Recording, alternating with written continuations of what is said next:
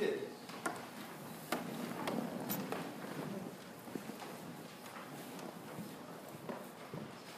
It has not been the best couple of weeks for the church, and when I say the church, I mean the church as an institution.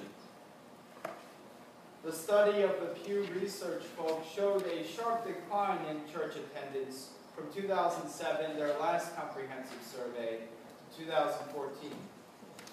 Now don't worry, Christians still dominate the nation in terms of religious hegemony. But after the top category, which is evangelical Protestant, which comprises of your Baptists, Pentecostals, non-denominational folk, etc., the second biggest religious group in the United States right now is the unaffiliated. These are folks who identify with no particular religious tradition. They had the biggest change in trend between the past 7 years, going from 16% in 2007 to now 24%, and they continue to climb.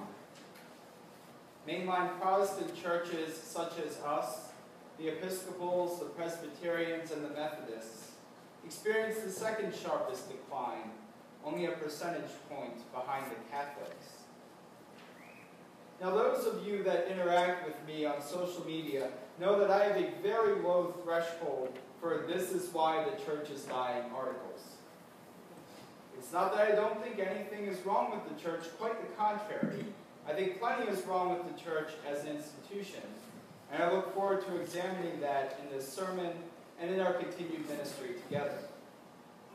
But many of these articles, the vast majority of which can simply swap out a few nouns and still say the same thing, are articles that are trying to protect the church as an institution and not the church as the body of Christ. In other words, they are focused on saving our congregations, and they are not focused on spreading the gospel.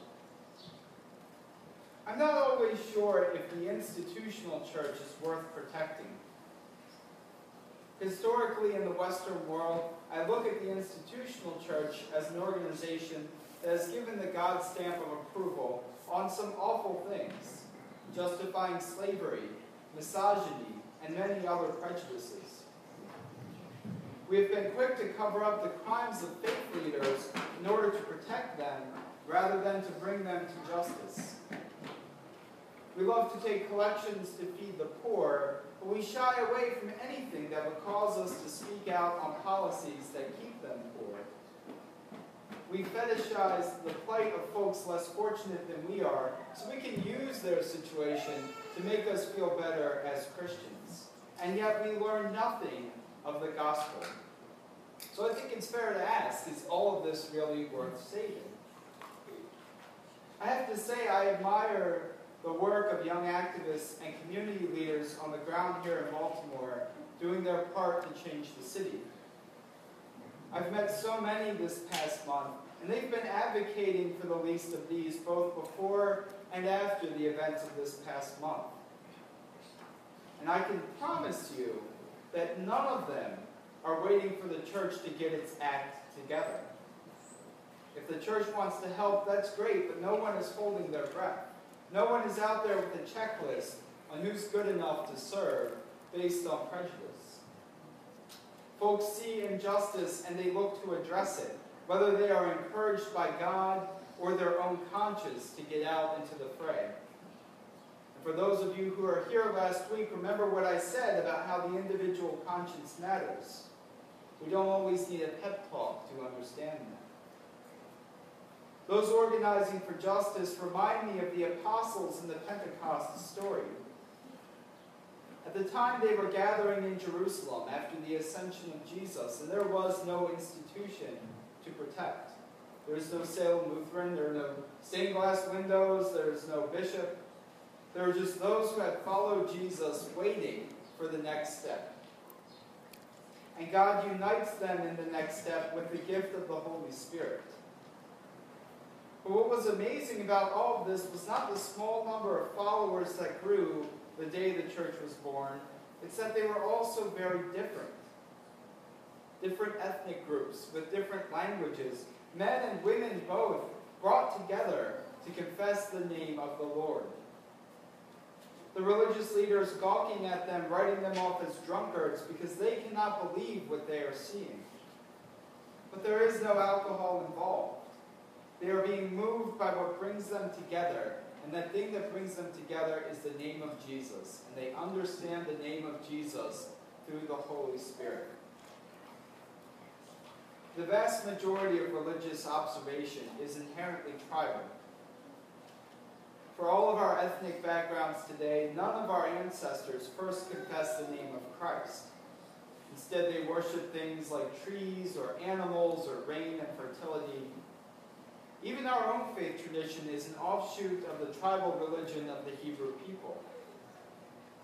But the scandal of Christianity, indeed the beauty of the church at its best, as we read of all these ethnic groups participating in Pentecost today, is that it's not tribal at all.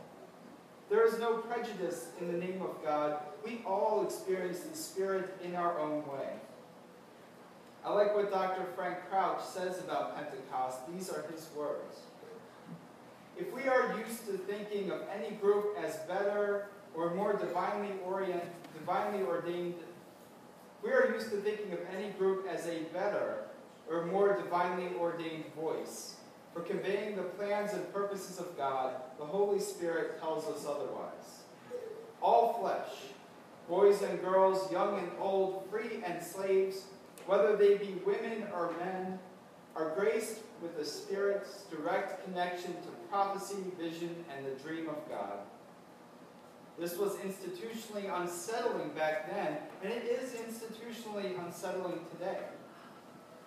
In this story, God shows no regard for our structures, our hierarchies, or the status quo. Even the basic, predictable structures of the cosmos are not exempt from what God has in store for creation.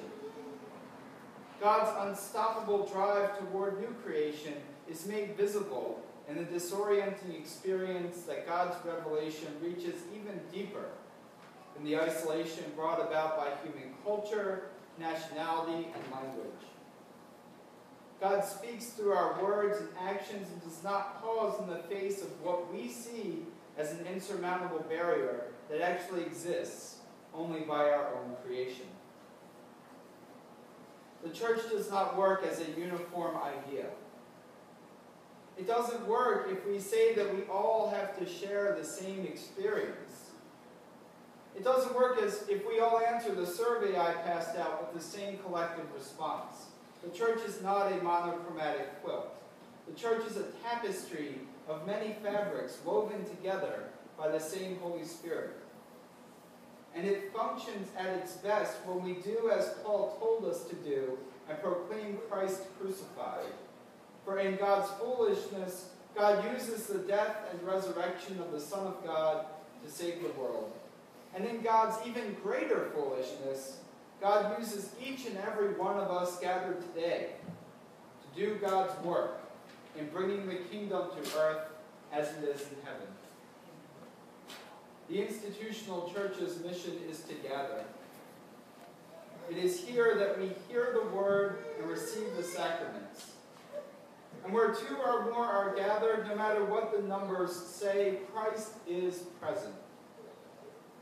God did an amazing thing on that first day of Pentecost, and God continues to do an amazing thing through you.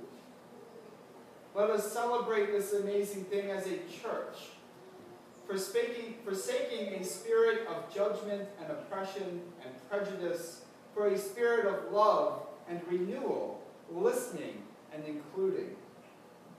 For it is in following that Holy Spirit that the church is born. And it is in that spirit that we truly share faith, hope, and God's love with all whom we encounter. Amen. Would you please rise as you are able?